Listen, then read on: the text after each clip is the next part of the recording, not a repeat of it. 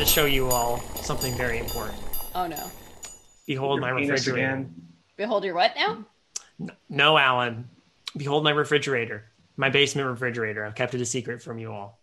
Inside this refrigerator is the most important thing I've gathered for this particular recording. I brought you, the two of you here tonight. 3 if you want to count Gracie. She's important to the ritual. That we get this going. Tonight's the night. The time is right. Oh. So if you open the fridge, you're going to see. I'm opening the refrigerator. Okay. And first, there's a lot in here. Yeah. First thing I see is a slip of paper. It says "Peace on Earth." Mm-hmm. I mean, so there's that. Just ignore the purple stuff. There's some Sunny D over in the corner. Oh yeah. Cool. But you might. I mean, but the key part is the $240 worth of pudding. That is. I don't know why I didn't see that first. That is a lot of pudding. Well, that's because the refrigerator is made out of the pudding cups. Haha, the prestige! Welcome to Undercooked Analysis. I have successfully tricked Alan into stepping into a box made out of pudding cups. Bale's corpse is in here. Yeah, this is how I do the vetting process for my co-hosts. Wait, Kayla passed. That's why I married her. Wait. Wasn't that the Prestige with like Hugh Jackman and not Christian Bale, right? No. Yes. No. Okay. There was two. Yeah, because that's the corpses that are in there right now. They couldn't solve the problem. Yeah, but was that Christian Bale? Hold on. Yeah, it was Christian Bale because it's a Nolan film. I watched this movie like last month. That skeleton over in the corner is Christian Bale. What's the other dumb movie that came out? Like that also had the whole Now You See Me? No, not Now You See Me. There are 2 like magic movies, like old-timey magician movies that came out around the same time. One was The Prestige, the other was God damn it. First of all, The Illusionist. That's it. And The Prestige was so much better. Prestige is amazing. It has you got my boy D Bowie as Nicholas. Yes, that's right. Oh, David Bowie. You have Michael Caine as Michael Caine. Yes, he never plays anybody else. No, David Bowie is Tesla. That's all you need to know. Just go into it knowing David Bowie is fucking Tesla. That's all I need to know. Yeah, and you'll note that David Bowie. You'll note that David Bowie is not in the pudding cup refrigerator. No, okay, yes. I know you're trying to bring it back. So, Undercooked Analysis, where we're reading our Hey, you know how we just opened this refrigerator to start the show? Yeah. That's one hell of a cold open. Hey! Thank you. So we're reading our judges' favorites from the Creepy Cooking Staff contest. Guess you could say it's a fridge horror, huh? Yeah! That's great. Hey, Alan. Yo. If you could stick your head in there for a second and get around the purple stuff to the Sunny D, we're going to need it to wash down all the pudding we're going to deal with. I need to. While you're doing that, let me talk. I don't think he's picked up on the fact that it's technically a Creepy Cooking Staff episode, but we should probably bring it up. Why are you telling me this? Hey, did you guys also want Sunny D? Yeah, I'd love some Sunny D. Thanks, Alan. Awesome. Anyway, let's just keep going. It should be fine because I just don't want him to yell at me anymore. I mean, he's going to figure it out. What are you guys talking about? How much we love Sunny D. We're really excited about the Sunny D. It is great. It is like worse orange juice. It's kind of true. But yeah, so we're good. I think they're... Oh, thanks. Here. Sunny D. Oh, God. So what are we reading today? So we have as it turns out, we each came to this particular episode with our honorable mentions from the writing challenge. And right, the writing challenge that was oh fuck. It's okay. It was for the writing challenge. I remember the one I did.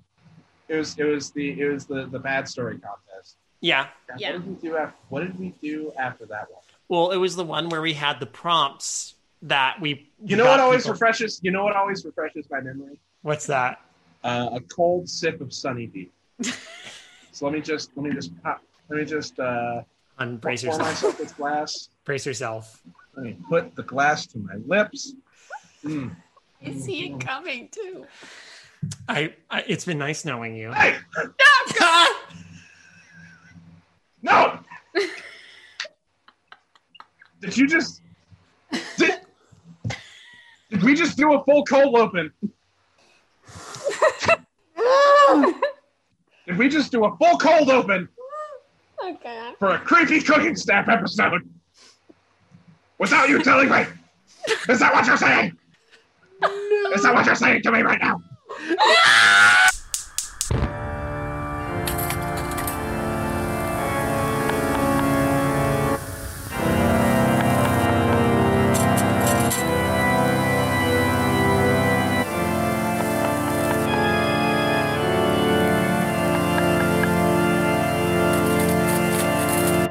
Hello there, and welcome to what is technically still an episode of Creepy Cooking Staff.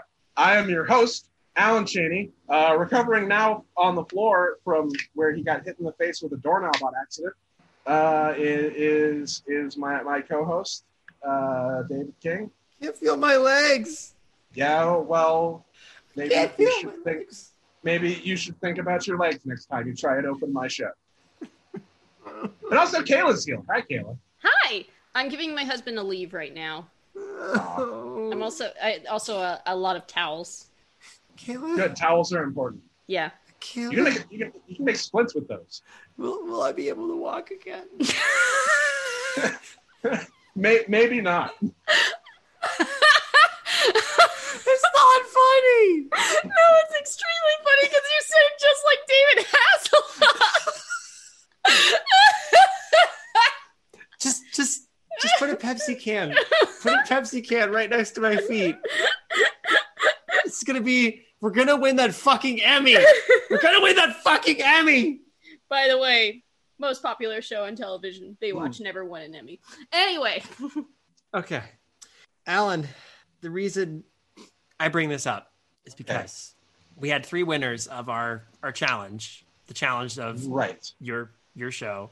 The challenge of my show. Yeah. The challenge of the show that you so graciously allow me and Kayla to be co-hosts on. Congratulations to our winners, by the way. You guys did a great job, and we love you. And we love you. Yeah. Hey, Kayla, I have a crazy idea. What? Take those towels before you wrap them around David's legs. Mm-hmm. Soak them in Sunny D and see if we can. There is a lot of Sunny D in there. Maybe discover the curative properties of Sunny Delight. It's no G Fuel, but let's see. Hey, I'm cured! Sunny D cured me! That's me dancing. Anyway. It's really cutting the jig. Oh! Doing like an old prospector dance. Yeah, it's like he's like fucking Grandpa Joe after he discovered that Charlie got a golden ticket. Good morning! Look at the sun! Fucking director. Anyway, so this episode we're going to be reading our honorary mentions, aka the judges' favorites. We all had I think we all had our own personal favorite that we had in our top 3 that wasn't in the rest of ours top 3, and I think we all agreed they should at least get their own episode. Yes. And David just realized they're all pudding episodes. They're all from the pudding prompt. Hence. Oh, hell yeah. Yeah, every single one. Now, we only this episode is a whole $720 worth of pudding. It's a lot of pudding. Mm-hmm. We only had 9 entries though, so I think it's important to acknowledge that we did, who did enter the challenge. Obviously, we had our winners who got announced before. And before we go too much further with the honorable mentions, I want to give a shout out to Brian Whitley, who wrote a Sweet Eddie story, simply titled Sweet Eddie. To Bringer of Lighters, who wrote SCP 1990, which is our only Acknowledge the Purple Stuff based one. And to Rika for Dare to Believe, which is the only Mad Mary story in the bunch. Y'all did great. I enjoyed them for their own reasons as well. Yeah. I I think these were just like the ones we chose kind of tickled our fancy in a certain way, or like basically they fit our personalities in one way or another. And I think that the thing is when we did our scoring system, these were the 3 stories that each of us kind of had a proclivity toward that didn't, quite make it in there. So that's kind of how that worked. But we're genuinely happy that everybody here made their submissions apparent. But I've now made the names of all the authors visible to everybody. So no hiding them this time. We know what they are. So who wants to share their favorite story first? Or they're not their favorite, but you know what I mean. I'll go first. Their honorable mention. So my, as a judge, my personal favorite was Aunt Bethel's old-fashioned monk recipe, which is written by fucking Eli. Again. So, I mean, we didn't have a rule for submitting twice, which Eli did. And Eli submitted this with the caveat, though, that it's not technically it still fits. It still fits. He wrote it in a ritual pasta sort of way. I had a funny feeling it was his because monk is a joke between us. But at the same time, go back. I want to be monk. Yes. But it's so fucking funny. All the others were written like in the typical horror style for the most part, with the exception of the Buck Bumble one, which had a more sympathetic one. This is pure fucking humor. And I'm like, yeah, this is my fucking jam. So in the future, we'll make a clear stipulation that everybody gets one entry. Yeah. One.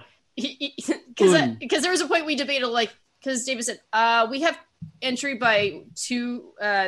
There was someone submitted 2 entries. I'm like, are we allowed to do that? And we talked, and it's like, I mean, we never said you couldn't. So, but I think it was implied. So we'll make it clear next time. But since we didn't, it's fine. Yeah. It's totally fine. No fault in Eli's part. Yeah. So I'm going. I swear to fucking Christ if you do it again. How do we want to read this off? Like, does someone want to read the ingredients and then we do step by step?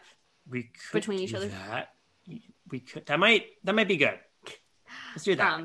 Aunt Bethel's old-fashioned monk recipe. For ingredients: for monk, 5 grams each. The hair of someone you tied to the hair of someone, or the hair of someone you like tied to the hair of someone you dislike.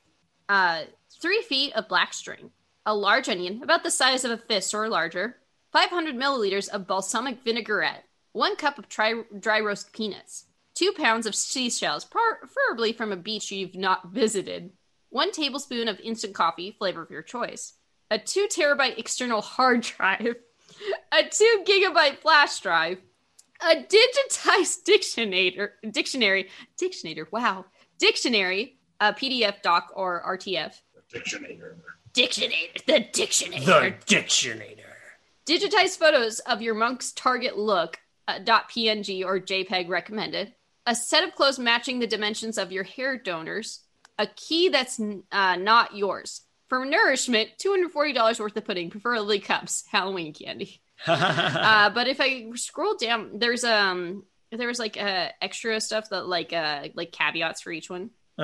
So like for the hair, I found that the more hair you gather from each person, the longer the monk will last. The 5 grams recommended is a minimum for a basic monk with a 1-year lifespan. For a 2-year monk, 10 grams of each is recommended. For a 5-year monk, 25 grams is recommended, etc. Additionally, it's important to have equal parts of each person's hair, as unbalancing them will cause your monk's personality to shift, sometimes violently. And then for the hard drive, I strongly recommend you source the hard drive from Best Buy. Not only do they have fantastic sales, meaning that your monk won't hurt your wallet quite as much. Best Buy hard drives are reportedly more secure with retaining memory and language. For some reason, the brand doesn't seem to factor into this. Go figure. Some other cooks have told me that solid-state drives do in fact provide increased speed for cognitive and reasoning abilities, but I've yet to test this out for myself. If you're looking to create a monk that will last more than the basic 1 year, you'll also want to increase their storage capacity, or else you'll have to perform the dreaded routine memory maintenance, which is not recommended for beginners. And then for the photos, these photos can be of a real or fictional person. It's advised you not use photos of people with whom the monk may interact, as this could create confusion. Animated.gif files can also work for more advanced cooks, as they provide nuance for the monk's facial expressions. I know I'm reading a lot. There's a lot here. Yeah. It's okay. So I'll let you guys switch between the steps since I'm reading this whole thing. Okay, so it's just going to be back and forth between me and Alan? Yeah. While you sit on the sidelines and laugh? Ha ha ha. A variety of gifts is recommended in this case. However, as monks seem to prioritize these movements over static images, and if given only one .gif may get stuck in the feedback loops where they make the same exaggerated expression constantly. Some craftier cooks have taken to hacking this part of the recipe and begun creating monks of other species as well. As for my family recipe, we'll stick with those humanoids, thank you. Those critters just give me the creeps. As for the key part, this key can belong to literally anything and anyone. All that matters is you acquire the key without purchasing it. This means you'll likely have to get your hands a little dirty and steal a key from a store or someone you know. The monk will know if this key is yours and won't accept it as a gift. It's important they have their own key, as it symbolizes them having knowledge, memories, or possessions that you don't know about. In other words, it gives them the illusion they can keep secrets, which remains vital as a lie that helps them function. That's wonderful. Oh, this is so fucking batshit insane. I love it. So, I mean, the way Eli presents it, this is basically almost all the prompts. I'm pretty sure it's almost all the prompts we were working with back when we were coming up with this one, right, Alan? I think so. Yeah, I remember a bunch of these. A key that isn't yours, the hard drive, it's been a while since I've gone back and listened to that episode. But all right, shall we go through the instructions proper? Step 1. Tie your Cut a hole in a box. Step 2. Put your junk in that box. Step 3. Open the box. And that's the way you do it. It's my dick in a box. Step 1. Tie your 2 locks of hair together. You can do this with any knot or with a simple device like a rubber band. Make sure both sides of the hair are equal in length, making your finished product symmetrical. Step 2. Peel your large onion. Using your black string, tie the hair to the onion. Be sure to use all 3 feet of string. This should cover the onion's circumference several times. Tie the string off and let the onion rest. Step 3. In a large bucket or bowl, empty the comment section, all the toxic stuff you find there. In a large bucket or bowl, empty the contents of your balsamic vinaigrette and dry roasted peanuts. Swirl them around to ensure an even distribution. Place the onion in the mixture, using the peanuts to steady it. That is gross. This sounds disgusting. It's going to smell like shit. It's going to smell like peanuts and balsamic vinaigrette. Well, then again, like there's salads with balsamic, peanuts. I feel like the vinaigrette would just overpower the peanuts. Yeah, I think so. Yeah, it just smelled like vinegar. Mm-hmm. Step 4. Stick the handle of the plastic spoon in the top of the onion.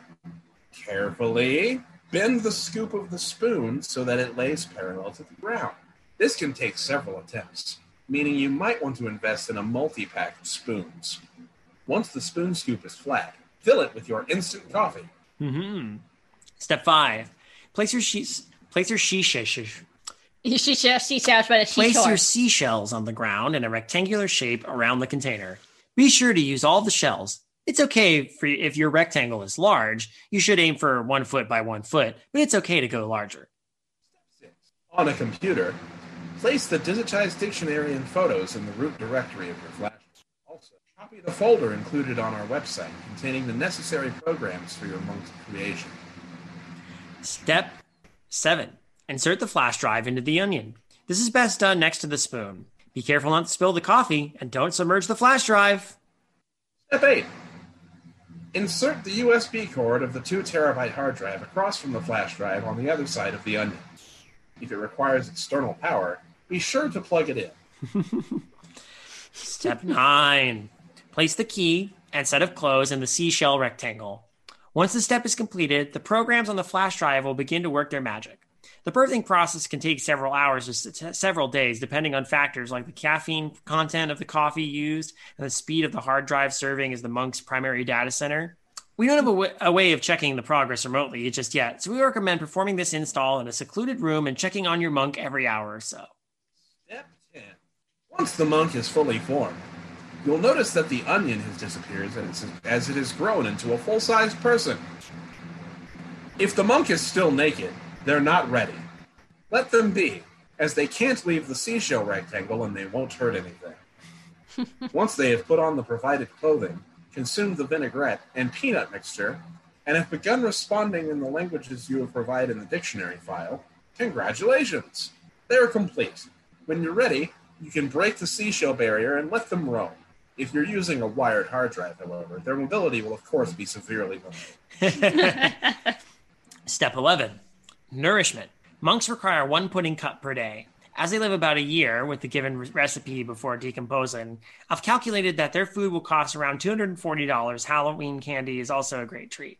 As every monk... Oh, wait, there was a period there. I've calculated that their food will cost about $240. Halloween candy is also a great treat, as every monk I've ever created or met has loved the stuff, especially candy corn. Ew. Both you and Alan are still disgusting people for liking candy corn. I know, and here's the funny part. I don't call you disgusting for not liking candy corn. I want to... You know what? People out there, what's your opinion on candy corn? I want to hear the consensus. How many people out there actually like candy corn? Or, alternatively, I don't give a shit what you think about candy corn, everyone listening. I don't give a shit. I don't come to your house and judge your opinion on candy. I'll fucking do it, though. This quarantine ends, I'm coming to your houses. And you're going to judge their candy. I'm coming to your houses. I'm going to be like, Twizzlers? Go to hell. Unless it's what's this, plenty? Good and plenty? Good and plenty. No one likes good and plenty. Yeah, those taste like shit. Step 12? Step 12, Alan? Step 12! Now you can help your monk go out into the world as a fully formed humanoid. Spend time with them doing whatever you or they like. Be sure to give them lots of knowledge and experiences, as a decomposed monk's hard drive can be recovered, and their data can be reused in part or in whole with future monks.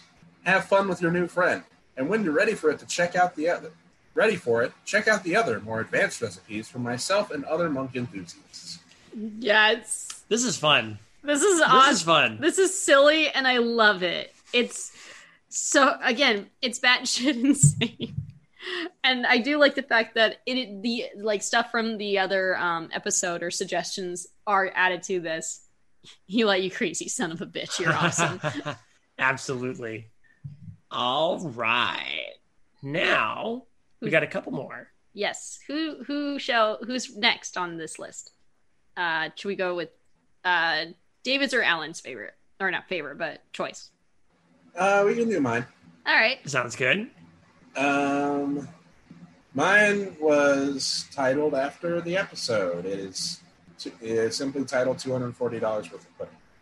And who's it by? It is by Oxygen Thief. Yeah. Oxygen Thief. Nicely done. The mysterious Oxygen Thief returns again.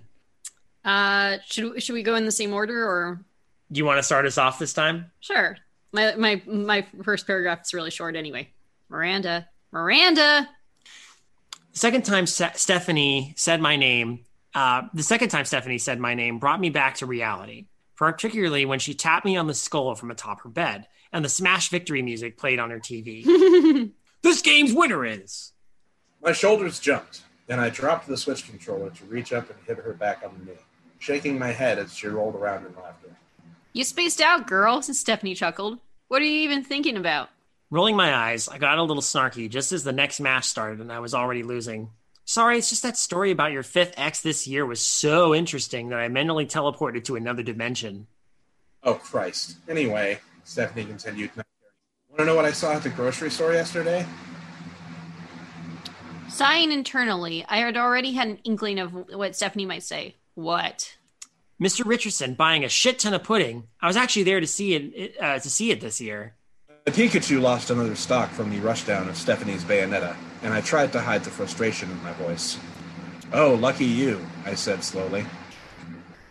Stephanie laughed, but finally shut up and said nothing for a while, just playing until I had a headache from the game, and she decided to grace me with her words once more.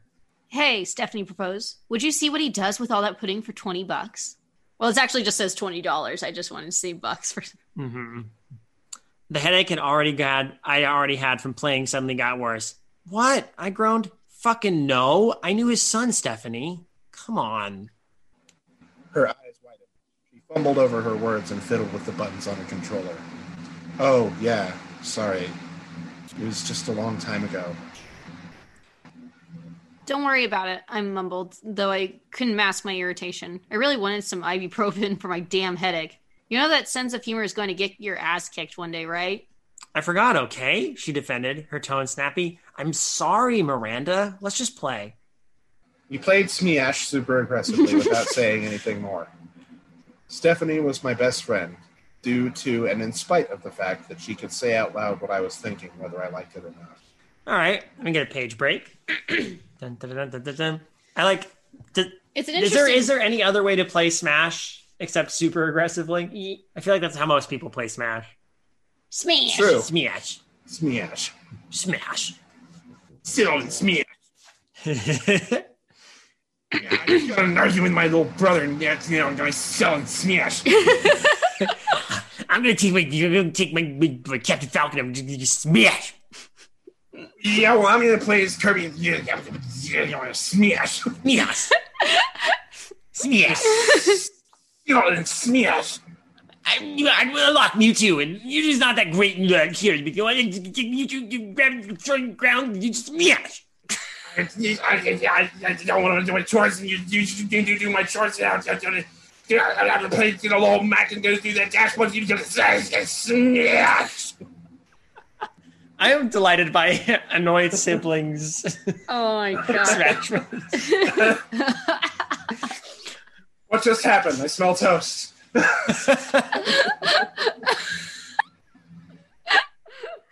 I'll tell you, super aggressive Smash siblings are my new favorite UCA characters. Hey kid, why you eating a fair guy? You don't yes, and the smash ball, smash. This is like on the verge of like Beavis and Butthead, but like more aggressive. It has to be aggressive. Passive aggressive is not an option in Smash Brothers. Boy, play with items on you. Turn on the smash ball. The baseball bat. Play Fox and just stock. Smash. There are more kids who get hit by cars on Halloween than any other day of the year. Real kids get my cars to get smashed. Asher and I were close before the accident. You win. Fucking win. I fucking hate you. I think we all need a moment.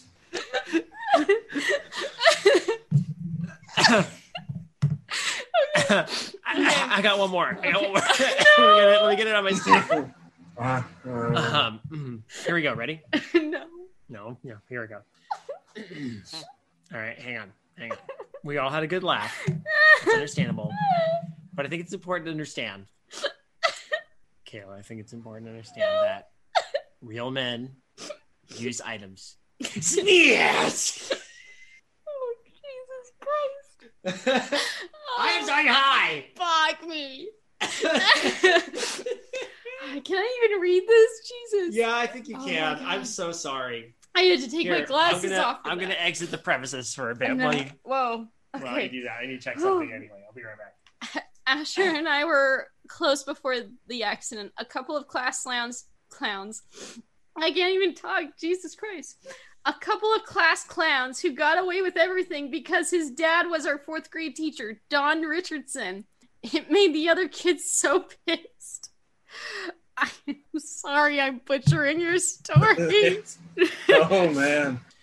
The cart full of pudding things started every year the night before Halloween, or a handful of months after Asher's mom left. I don't know why people gave him so much shit for it, saying how pitiful and weird it was that the tragedy led to a man going crazy. Some people just don't understand empathy, I guess. I saw several buckets of the pudding from where I crouched in the bushes on the outskirts of Don's backyard. There was a little trail I made for every year I came. I didn't know if he had never caught me, or if he simply didn't care. Beside the buckets was a kiddie pool, which had a ring of candles perfectly trapping in what looked like a hexagon. It was hard to tell in the dark of the night since Don only had his porch light on, but I had visited the past 6 years and the layout never seemed to change. My black jacket kept me hidden, and my black jacket kept me hidden and warm, although nerves still racked my body. As I heard children screaming in delight while trick-or-treating far off in my neighborhood, Don quietly lit the candles. He stood over the pool and started filling it with buckets of pudding, all the wet, sloppy sounds making me a little queasy. Despite having seen it happen 6 times, that always got under my skin. Once all that mess was done, the man knelt down and took a piece of loose, faded fabric off the ground. The kid's red Power Ranger costume. I was the pink Power Ranger that night. Asher and I would strike poses on people's doorsteps when they gave us candy. Don placed the costume on the pudding pile before getting on his knees, hands hovering over the pool, and began singing that song. I've never attempted to make out the words for fear of causing something terrible to happen, but I closed my eyes and enjoyed the low bass of his voice. I embraced the light show behind my eyelids that ebbed and flowed with the melody. Even as the area heated up to the point of physical discomfort, I felt the tenacity, the will, the force against nature to take life from the air itself. It pulled on me, if that made sense. My eyes snapped open to see the candles had cleared up to cast a strong orange glow over the whole thing. Several puddles started moving of their own volition as if bubbling in the kiddie pool and filling the costume as the heat and song brought it to life. Eventually, Asher barely managed to sit himself up, to which Don finished singing and stared at the creature in amazement. Everything stopped for what felt like an eternity. The head moved around aimlessly, most likely blind, but he said in a wet gurgle, "Dad." Jeez. It got Don every time. It got me every time. My chest and throat tightened at the sound of a dead friend's voice, an experience in my life that will never go beyond that yearly ritual. Don took Asher's hands into his own, as gently as he could, his body shaking with sobs and unmatched emotion. "Hey, buddy," Don choked. Oh, no, wait, it's my turn. Sorry. "Hey, buddy," Don choked. "How are you feeling?" "Mwah, mew," Asher replied. His head didn't even focus on his father. "Legs?" "Legs for days." He said the same thing every year. Don only cried some more and took the risk of pulling Asher into a light hug. "I'm so sorry, son," he said. "Mommy's not here, but she loves you. I promise. Do you want to go trick-or-treating?" A spasm went through Asher's costume at that question.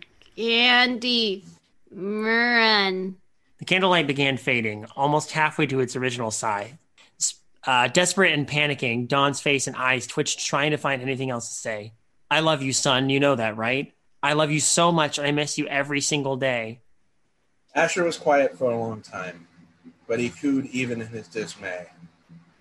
"Love you, Dad." The candles had regressed to their normal, humble glow, and the air had chilled back to the crisp October chill. As Asher fell back into the abyss of death, the puddles seeped back into the kiddie pool. I forced myself to sit there and wait until Dawn cleaned up and went back inside.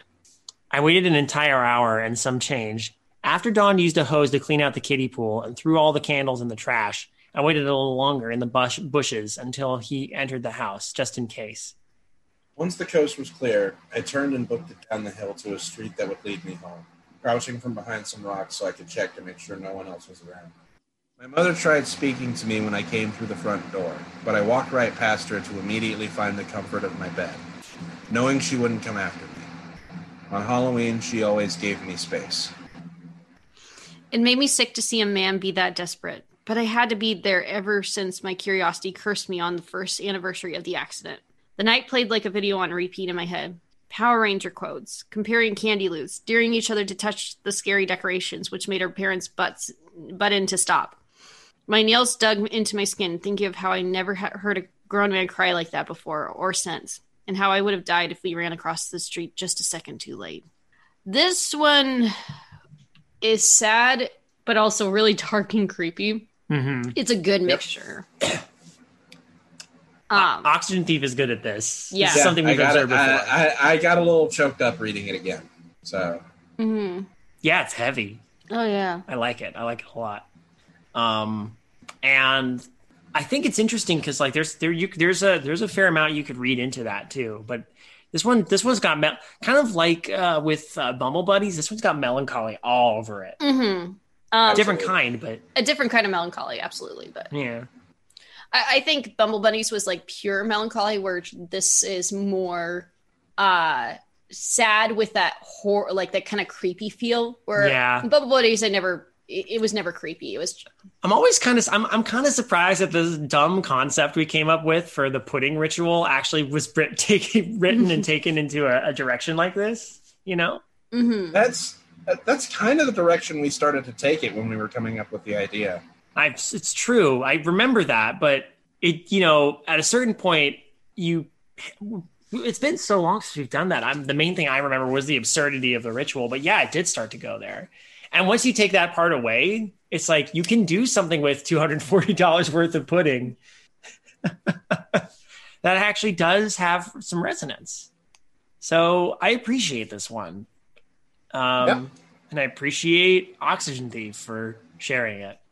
All right, are we on to mine? We're on to yours. All right. So my honorable mention is by Daniel Scammell, aka Urkelbot666, another veteran of these challenges and of UCA entries in general.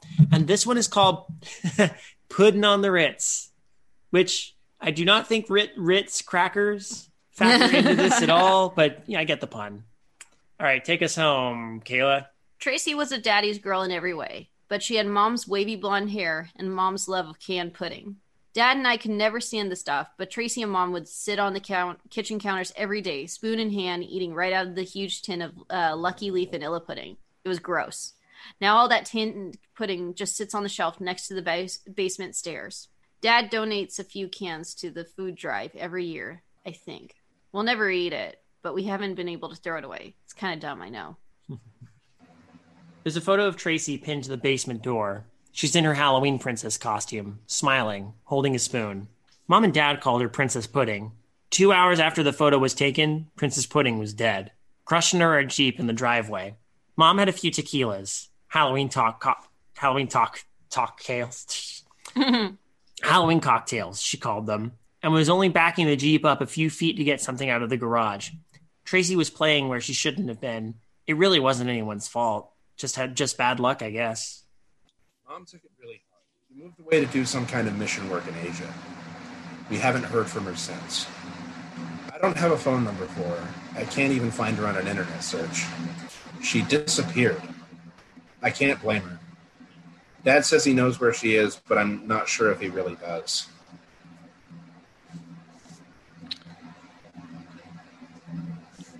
Dad's usually okay, but every Halloween he locks himself in the basement. He has his own Halloween cocktails down there, and I just let him. It's the only time he ever drinks. He kept Tracy's princess dress, black streak and brown smears across it, and he takes it down there with him. He drinks tequila, listens to the Halloween playlist Tracy made that year, eats old candy. We haven't handed any out since Tracy died, and of course we can't throw it away. The candy is 6 years old by now. I appreciate the time frame established by the candy, actually, which is pretty cool. Mm-hmm. Yeah. 2 years ago, I jimmied the basement door open with a butter knife the morning of after Halloween. Dad was passed out, and I needed the car keys. There was pudding dumped into a pile on the floor and smeared around. Dad was hugging the stained princess dress, and he was covered with vanilla pudding. I wanted to be scared or embarrassed, but I just felt sad. I had no clue what he was doing in his blackout, but he was obviously sick with grief. I never asked about it. I thought he deserved to have this one thing, as crazy as it was. I took his keys and left him. There was a strand of long, wavy blonde hair stuck in the key ring. It's crazy how that stuff will hang around for years. A hair, a speck of glitter, a toenail clipping, stains of the past.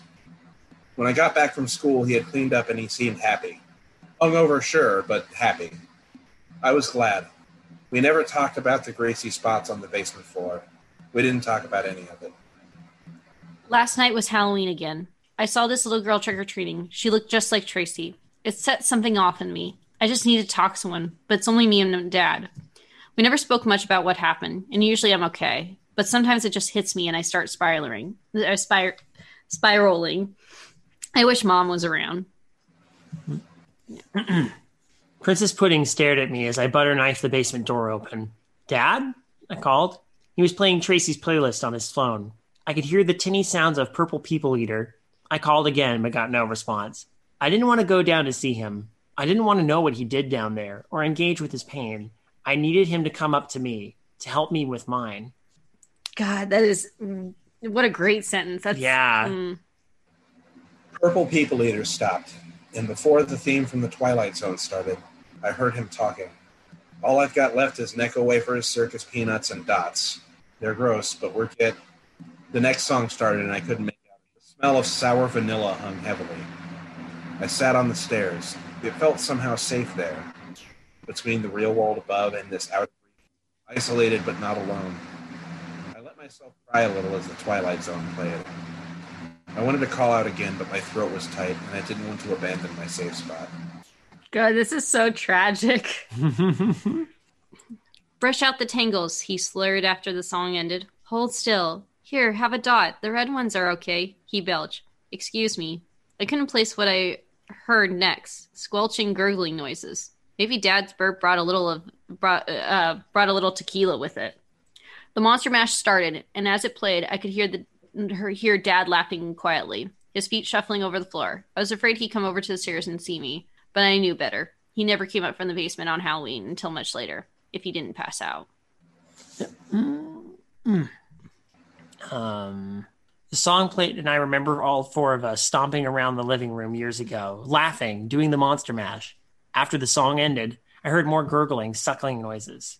Okay, you win. No more dancing, Dad laughed loudly and sat hard on the concrete. He'd be sore in the morning. What do you want to do now? Want some more candy? There was a long, sputtering, lowing noise. It came as if it was responding to him. Aw, no more candy either? Dad asked. You're a spoil sport this year. The noise came again. Stop. Yeah. Good mix of horror and tragedy. It sounded like words, like Dad was talking to someone. Maybe he had some other drinking buddy down there? He was always alone before. Stop what, Princess? Dad asked. I heard his bottle clink to the floor. On the floor. You love Halloween. We love Halloween. Princess? There wasn't anyone down there. My dad was alone, talking to himself. I regretted opening the door. This was worse than I thought. I expected that he'd probably talk to her. I did sometimes too. But to speak out her responses like that, it felt so sad. It felt shamefully sad, and I felt ashamed for knowing about it. I stood up on the stair. I stood up and the stair riser creaked sharply. Dad stopped talking and I stood still. After a moment, he seemed to forget the noise. Want to play a game then? He asked. Then the other voice came. Oh, God. Stop. Dad. Please stop. And... Stop? But we're having fun. We're always have fun. I love you, Tracy. Princess, I'm the only one who loves you. Your brother's moving on, and your mom is gone. She left. She's gone. I'm the only one left who loves you this way. Jeez. There was silence, and I heard him start crying. The sound was like a cold steel chain snaking into my guts. It was agony. I heard shuffling sounds, then more sobs, then eventually snores. My legs were sore, and my face ached. Knees weak, arms heavy. I stepped down the stairs. I had to know at this point. I didn't think I could hurt any more than this. I just had to know what happened down here every year. Maybe I could help Dad heal. Maybe we could help each other. At the bottom of the steps, I turned and saw Dad, lying in a heap on the floor, mouth gaping, loud snores erupting intermittently. And in front of him, I saw it. Tracy's dress was mashed over a slopping pillar of vanilla pudding. Candy was stuffed into the pudding at the neckline of the dress. I stepped closer. The pile must have been 3 feet high. As I watched it, it sputtered audibly, settling and oozing wider, covering the grease stains from the previous years. Oh, Dad, I said, and I squatted and put a hand on his shoulder. Looking at the mound, the thought struck me. That mush pudding would have only lasted a week with Mom and Tracy around. I couldn't help smiling. I approached the dress, unsure whether I ought to clean it up or leave it for Dad. There was a wig that had fallen behind the mound. Long, wavy blonde hair. Something to complete the look. I reached down to pick it up. I wanted to put it back on her head, I guess. It looked like a high-quality prop, ending in a kind of shaped cap rather than nylon netting like the cheap costume wig. It felt silky and thick like real hair that had been washed and conditioned. Other than the ragged, crusty edges of the cap, it was perfect. It looked just like real hair, just like Mom's hair. Ooh, that's good. Ooh, that's a good fridge tour there. Ooh. I think we know where Mom is. Mm-hmm. I think we know where Mom actually is. Ooh. Dad totally doesn't forgive her. Nope. No forgiveness. None. I think that was the clincher for me because I was really digging it. And then it got to that part and I remember that whole bit about Mom being AWOL and only Dad knowing where she went. I'm like, it's implied. It's pretty heavily implied what actually happened. And I love that. So it didn't click when I first read it because as I was going through it, I think I read this one was not long, was only like a 1 or 2 after I read the $240 worth of pudding. So I was just like, they sound too similar. And then David, you pointed that out. I'm like, well, what about the fridge horror? I'm like, what fridge horror? And then you pointed that out. I'm like, oh my God. Y'all are good at making this one sad. Yo. Well, it's okay. The other one was a little more sad and tragic and like heart-wrenching. This one is more creepy. Like this actually. I picked $240 just because I think the sad hits a little harder on that one. Yeah. Same. This one has like a cloying desperation to it though, which I think this does make the creepy factor of like the dad is pathetic in this one, you know? So it's, the tragedy comes from the fact that he keeps pulling the soul of Tracy back. And she doesn't like it. She doesn't want to be there. What I love is that these could both be set in the same universe, just with different circumstances. Kind of like I mentioned with the Sweet Eddie stories.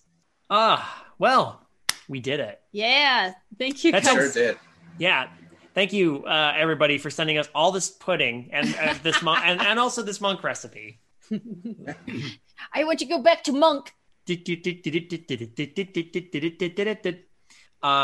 yeah, with that out of the way, Alan, since you were the host, and I will fully and completely stand on that with my now functional legs.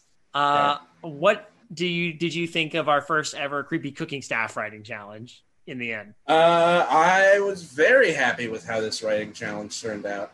I think let's give it some time to accumulate a few more of our own, and maybe we'll do something like this again. Yeah.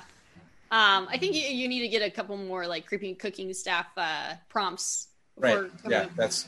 Yeah. Absolutely. But we'll get there. Yeah. There's so many more we haven't touched on yet. I think, in all honesty, out of all the writing competitions that I had to judge for, this was the hardest. This was absolutely the hardest one. You all were so good, and we kept I kept going back and forth, I was going back and forth on this episode. You mean between which one you'd pick for the honorable? For your honorable? While we were reading just now. Oh, really? Yeah, I found myself going this one is also really good. I stand by my choice, but man. No, I'm the same way. I'm like, but that's really good too. Yeah. Oh, but that's really good too. And even now looking back, there's a couple the ones that we didn't use for the honorable mentions. I'm like, yeah, but those were good too. Yeah, it's hard. I think again, I am in awe of you guys' writing talents, and I cannot wait to see more. Like I said, I think I did hint in the last episode that I have an idea for a writing challenge coming up, and I probably will introduce that probably in a couple months. Mm-hmm. Just but I have an idea brewing, and I think it's going to be a little more, because one of the things I wanted to do is make it a little more attainable, a more attainable story, basically something anyone could do. Mm-hmm. They don't have to like look up some like, well, there's always going to be research when you're writing a story, but Of course. it doesn't have to be like, oh, I have to look up Disney. I have to figure how to write badly, or I have to listen.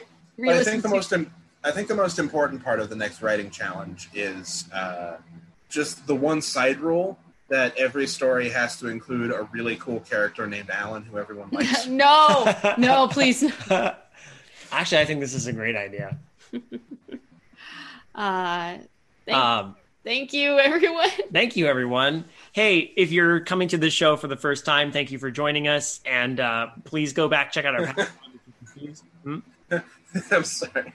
It's like, if you're listening to this show for the first time, that's hilarious. Yeah. But, everyone's... This was probably all very confusing. I'm sure.